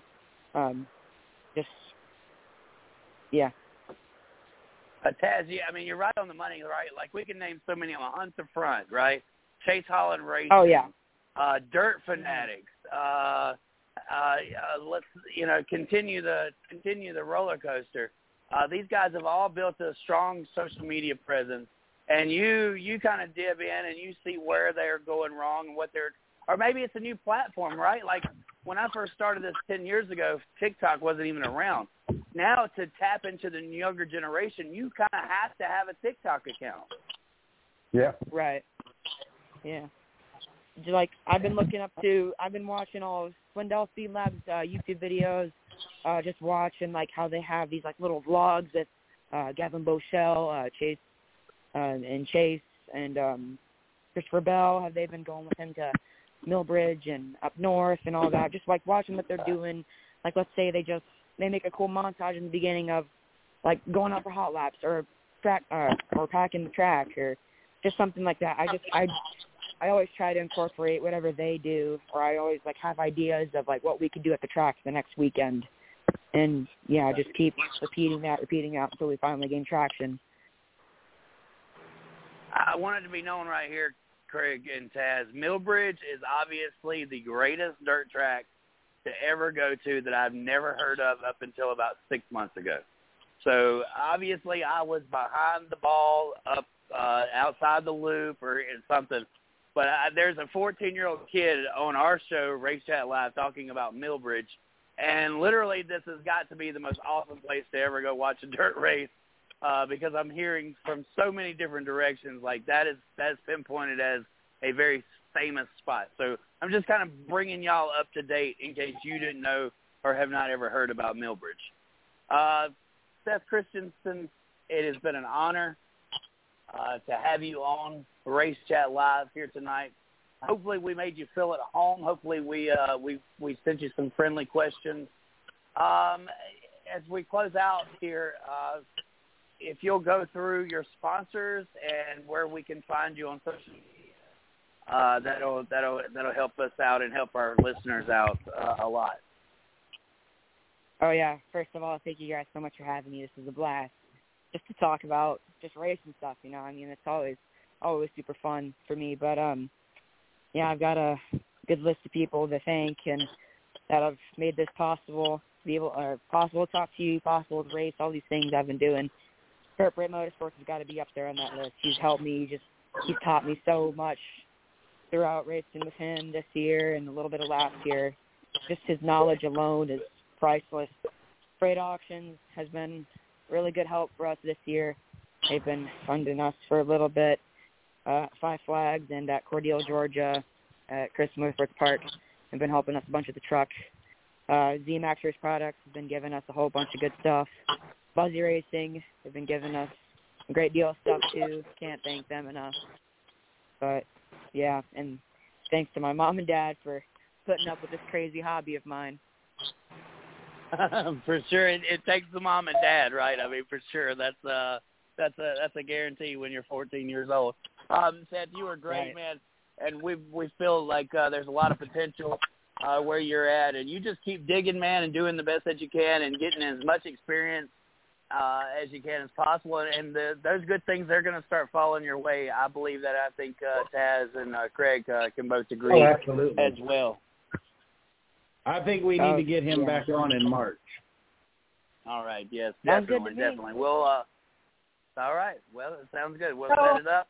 We'll have you back on in March. We only have 10 episodes left for this season, but we would be glad to bring you in as we kick things back off in the 2023 race season. We'll kind of get up to date where you are and what you've got going on. So it's been great talking to you, Seth.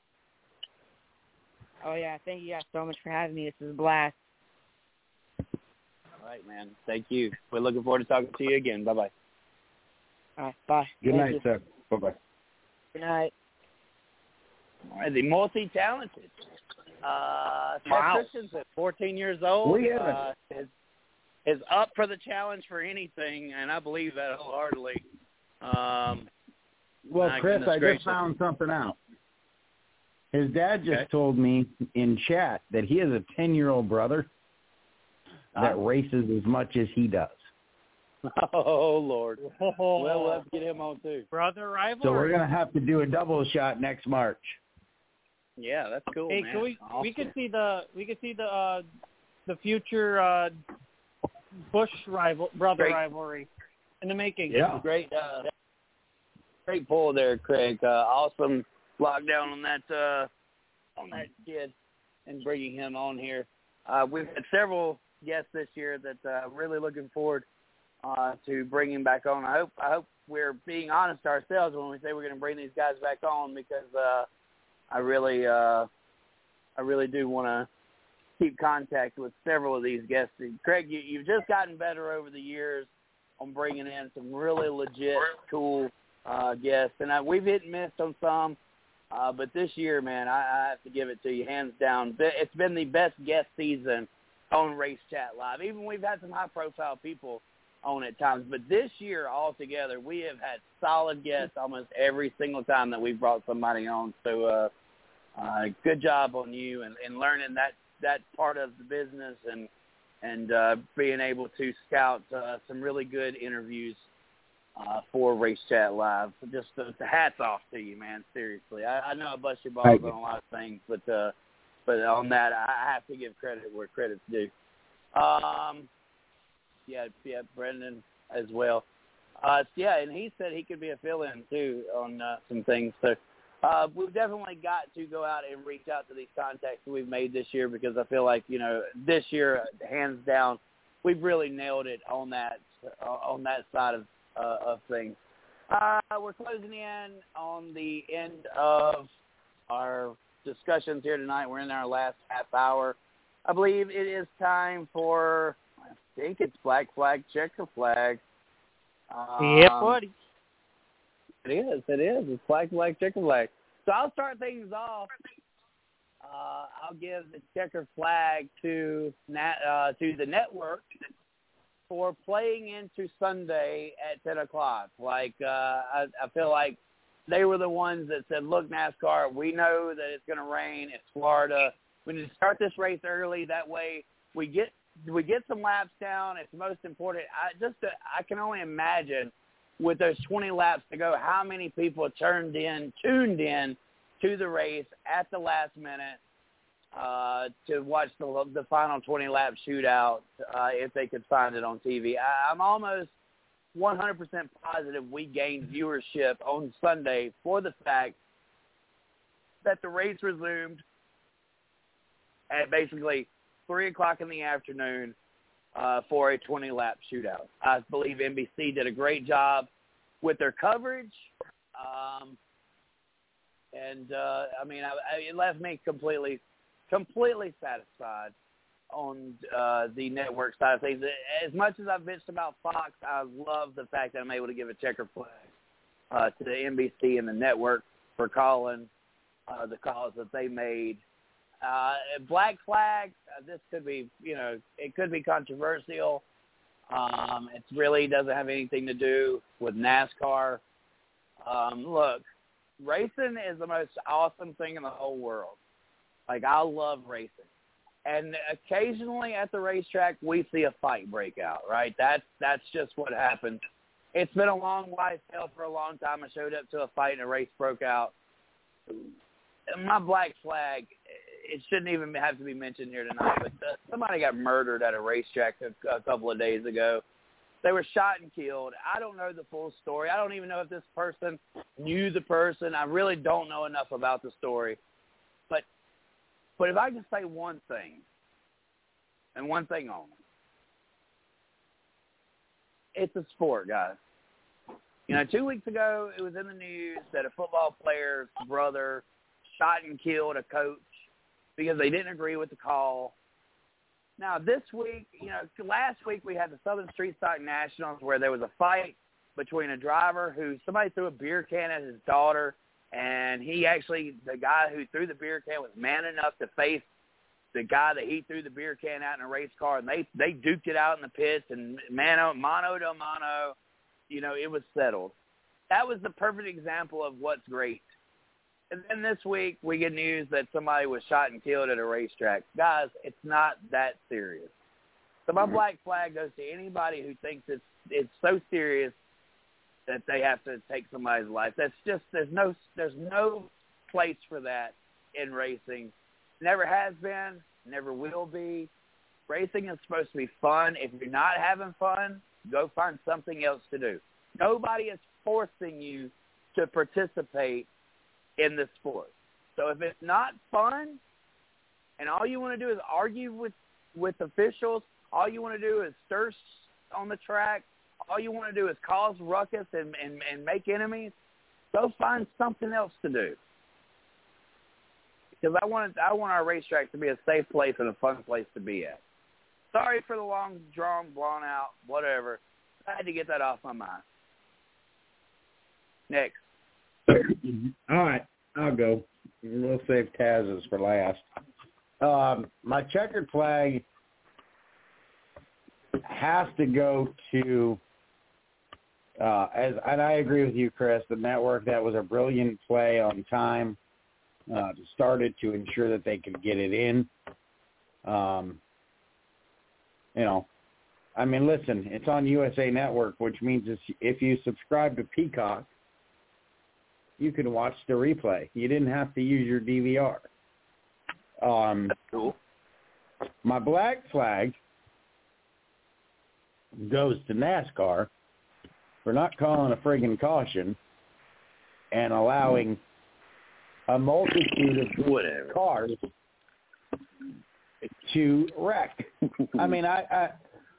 I fully agree with your black flag 100%.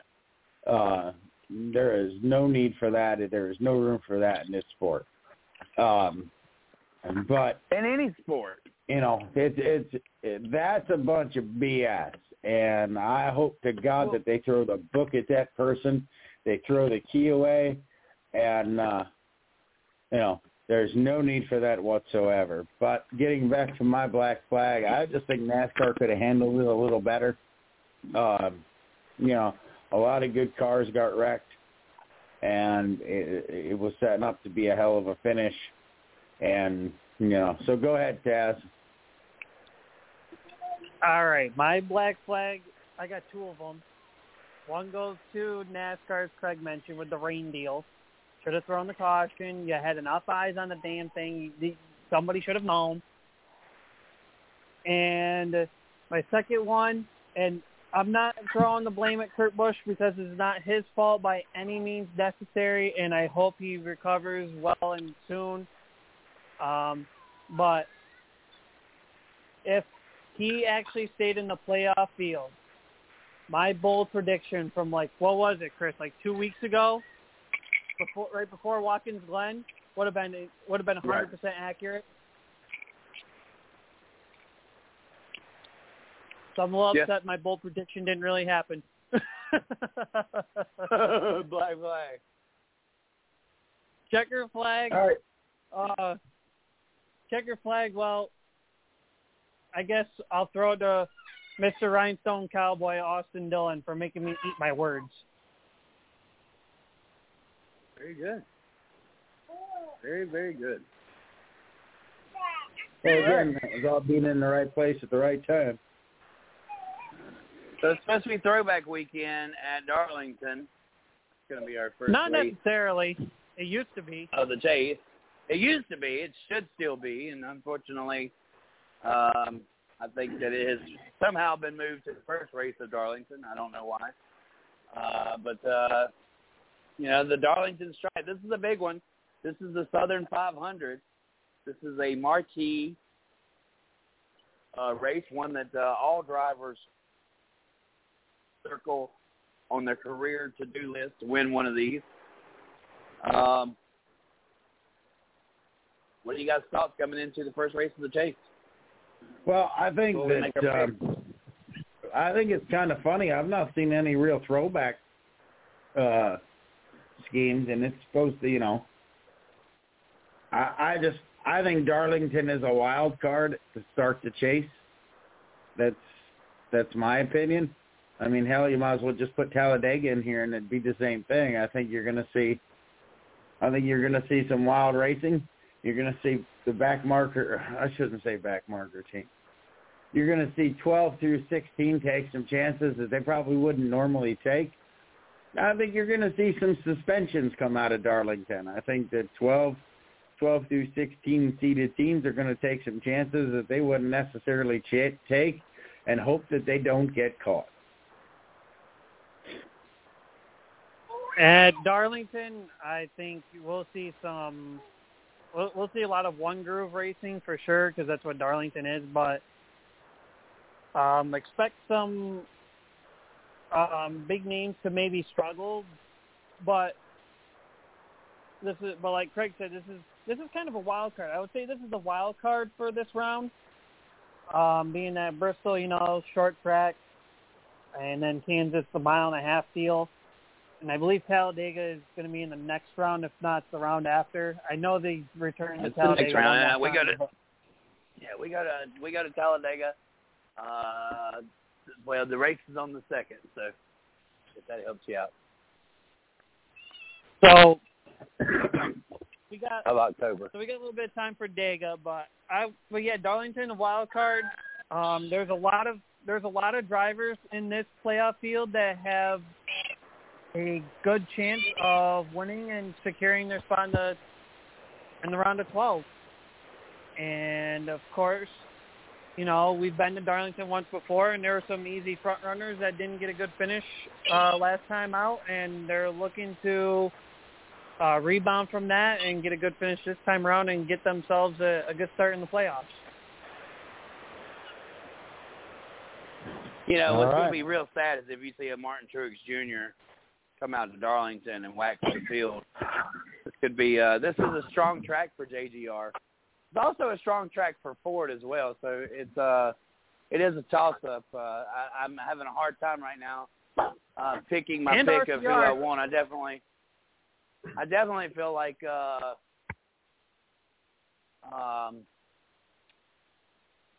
Joey Logano has a really good chance here. I also he won feel last like time. Denny Hamlin and Christopher Bell may have a good chance, because this is not an easy track, right? This is where talent has to weigh in, and we've seen the Harvick run well here. We watched Kelly Yarbrough, back in the years, the Silver Fox. This race has been won by the elite throughout Darlington's tenure on the circuit, and that's been for a very, very long time. This is a track of muscle.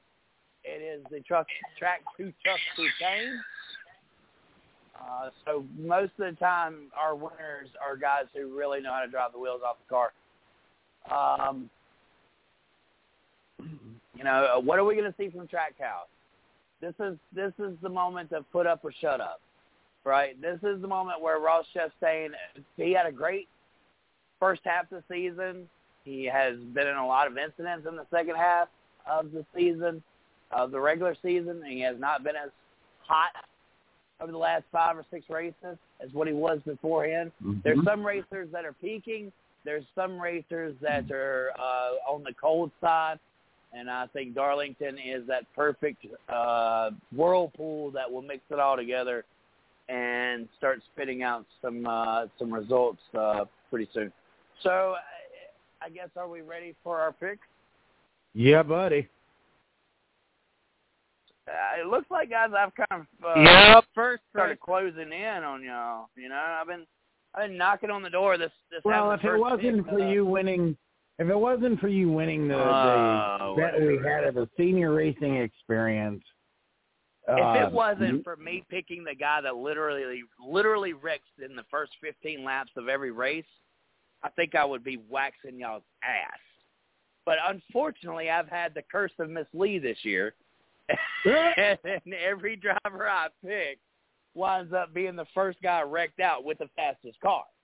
So, I mean, I've had my share of bad luck. Let's just hope in these last 10 races of the season, the last 10, Cup races of the season, and I can have a few Xfinity and a few truck races that can help me out as well, that I'll be able to close this 100-point gap or better and at least finish somewhere in mid-pack. Jesus. I mean, I have been toting the rear near about the whole season, which kind of leaves me in a situation where it's a toss-up between Joey Logano or Christopher Bell. Like, who do I really think is going to be Joey Logano? He's a defending race winner here, so we know that they run well. Ryan Blaney, who I think could be a legitimate threat for the championship. Christopher Bell, some of us were trying to eliminate him in the chase. Kevin Harvick, man, I mean, he's been on such a hell of a run.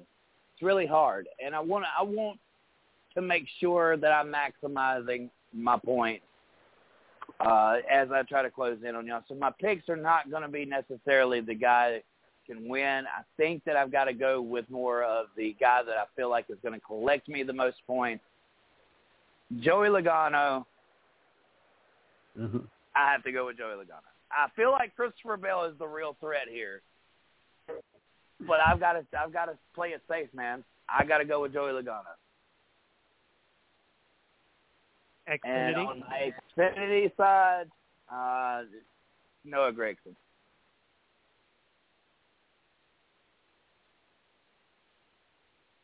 Next.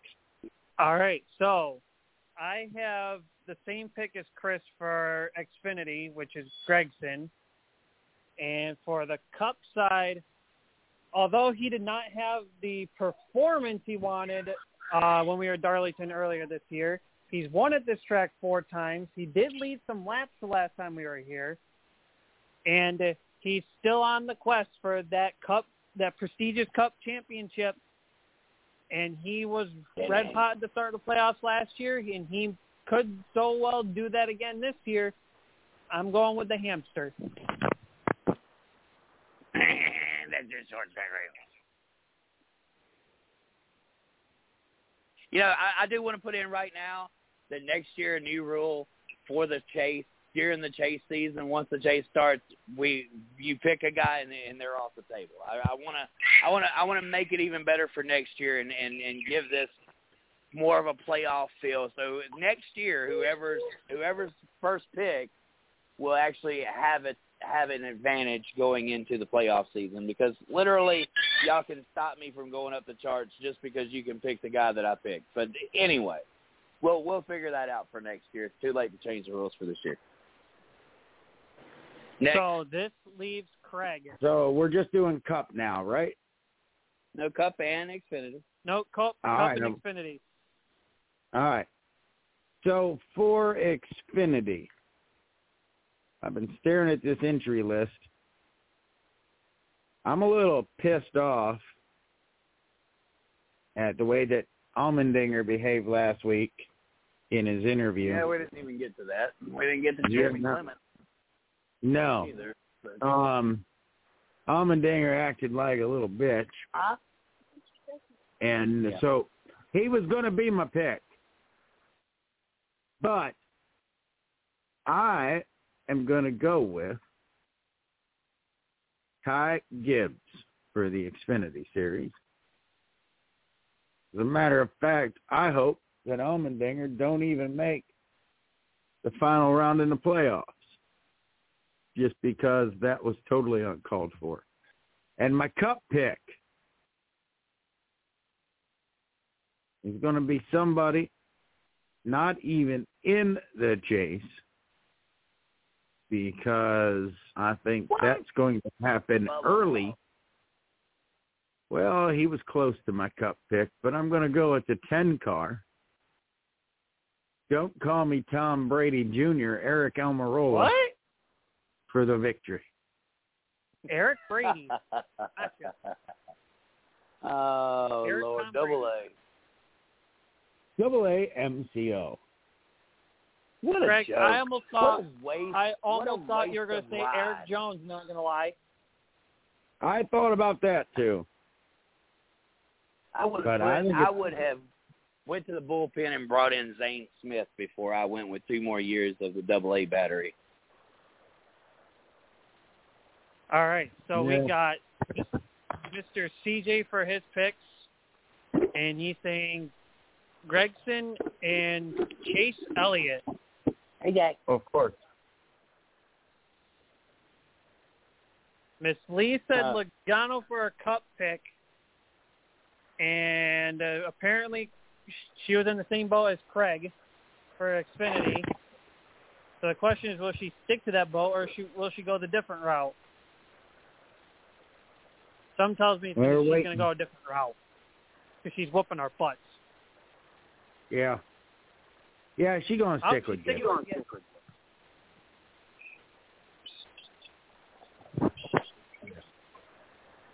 Okay. So there you have it, folks. There's our pick. Hey, what was her Cup pick? Because I want to change Logano. my Xfinity pick. I'm changing. Oh, my gosh, Ms. Lee. Oh. I'm changing my Xfinity pick. I feel like too many people got Gregson. I'm going to go with Barry. Okay. I can't gain any ground if everybody's picking my pick. So, but I have to go with. I have to stay with Logano. So me and Miss Lee. I'm not challenging Miss Lee yet. So I got to. My original Cup pick was Happy Harvick. That's who I was thinking. I would have picked Allgaier for Xfinity, but it's hard to win back-to-back at Darlington. Right. But we can all agree Junior Motorsports is definitely the powerhouse of the Xfinity, except when Ty Gibbs doesn't wreck or cause a wreck or get wrecked, whatever. Ty Gibbs, talented race car driver. Can't wait to see what he can do in the Cup Series. All right, so that's the picks. Make sure that it's noted that I changed my pick from Gregson to Barry. I'm probably gonna eat crow. I got it for that, and that's okay. That's all right. I can eat crow. Well, guys, It's been great. It's been awesome here tonight. It's Race Chat Live. I think the only thing we've got left is possibly Monday's headlines today.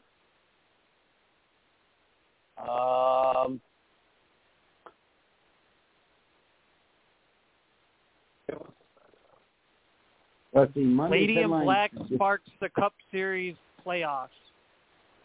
Ooh, I like that. And I left that open for a reason. Putting in the work. Labor Day, putting in the work.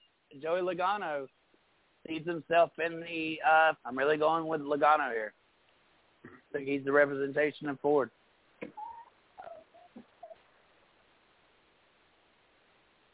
Greg, Monday's headlines today? Monday's headlines today. Non-Cup playoff driver dominates at Darlington. I was hoping somebody would say we know where Kyle Busch is going, but obviously we are still going to be guessing in another week where Kyle Busch is going. It's been fun. It's been great. Race fans, we want to thank you for listening to the show, our loyal fans. Hopefully we gained a few new listeners here tonight with the Seth Christensen Racing interview. I believe there's a T-shirt or something on the line here, right? Somebody, I think that there's supposed to be a T-shirt given away. We'll check into that. Going instinct more, less on stats, pulling it out my ass, actually. I love you, Miss Lee. You are pulling them out your ass this year for sure. I think last year it was kind of the front was the opposite. Like this year, Miss Lee's in the front and I'm in the back. I think last year it was the opposite. So we kind of switched sides here. But hey, I've closed the gap within here. So if I can run a good little string, I hopefully can at least come up the board one or two spots. I don't have anything else. You guys, got anything? No, I don't have nothing. How about Jeremy Clements? Thinking that he's going to the chase and then getting screwed because of a manifold? How about the Cody Ware cars finishing both in the top 10? Where's Cody? For the first time in the 30 in the Cup charter system history. Has all charter cars finished in the top 10 in a single season. Austin Cindric finished the first and third, was the only NASCAR Cup Series driver to record top 5 finishes in both points-paying events at Daytona International Speedway this season. Cindric becomes only the second NASCAR Cup Series rookie in history to accomplish this. The first one was Jeff Gordon in 1993. Toast a tweet real quick. I'll never get Austin Dillon hate.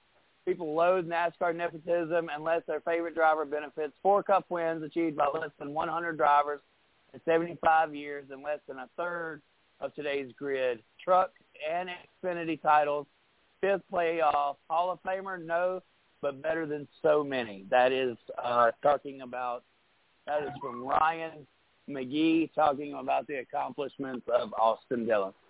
All right. I'm going to give it to you, Chaz, to close out the show. We'll be back next Tuesday night.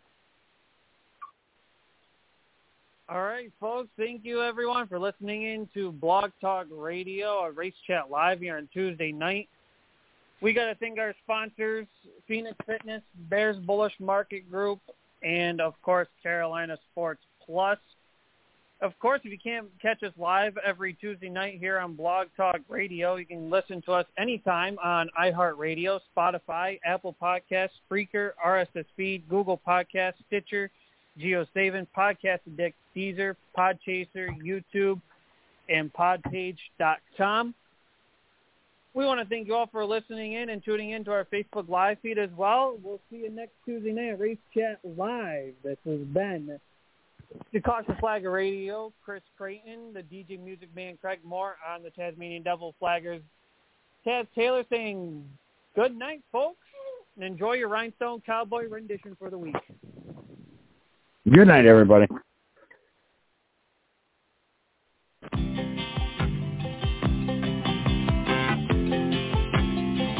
Just a good old boy, never meaning no harm. Beats all you never saw, been in trouble with the law since the day they was born. Straightening the curve, flattening the hill. Someday the mountain might get 'em, but the law never will. Making their way the only way they know how. That's just a little bit more than the law will allow. Just a good old boy, wouldn't change if they could. Fighting the system like a true modern day Robin Hood.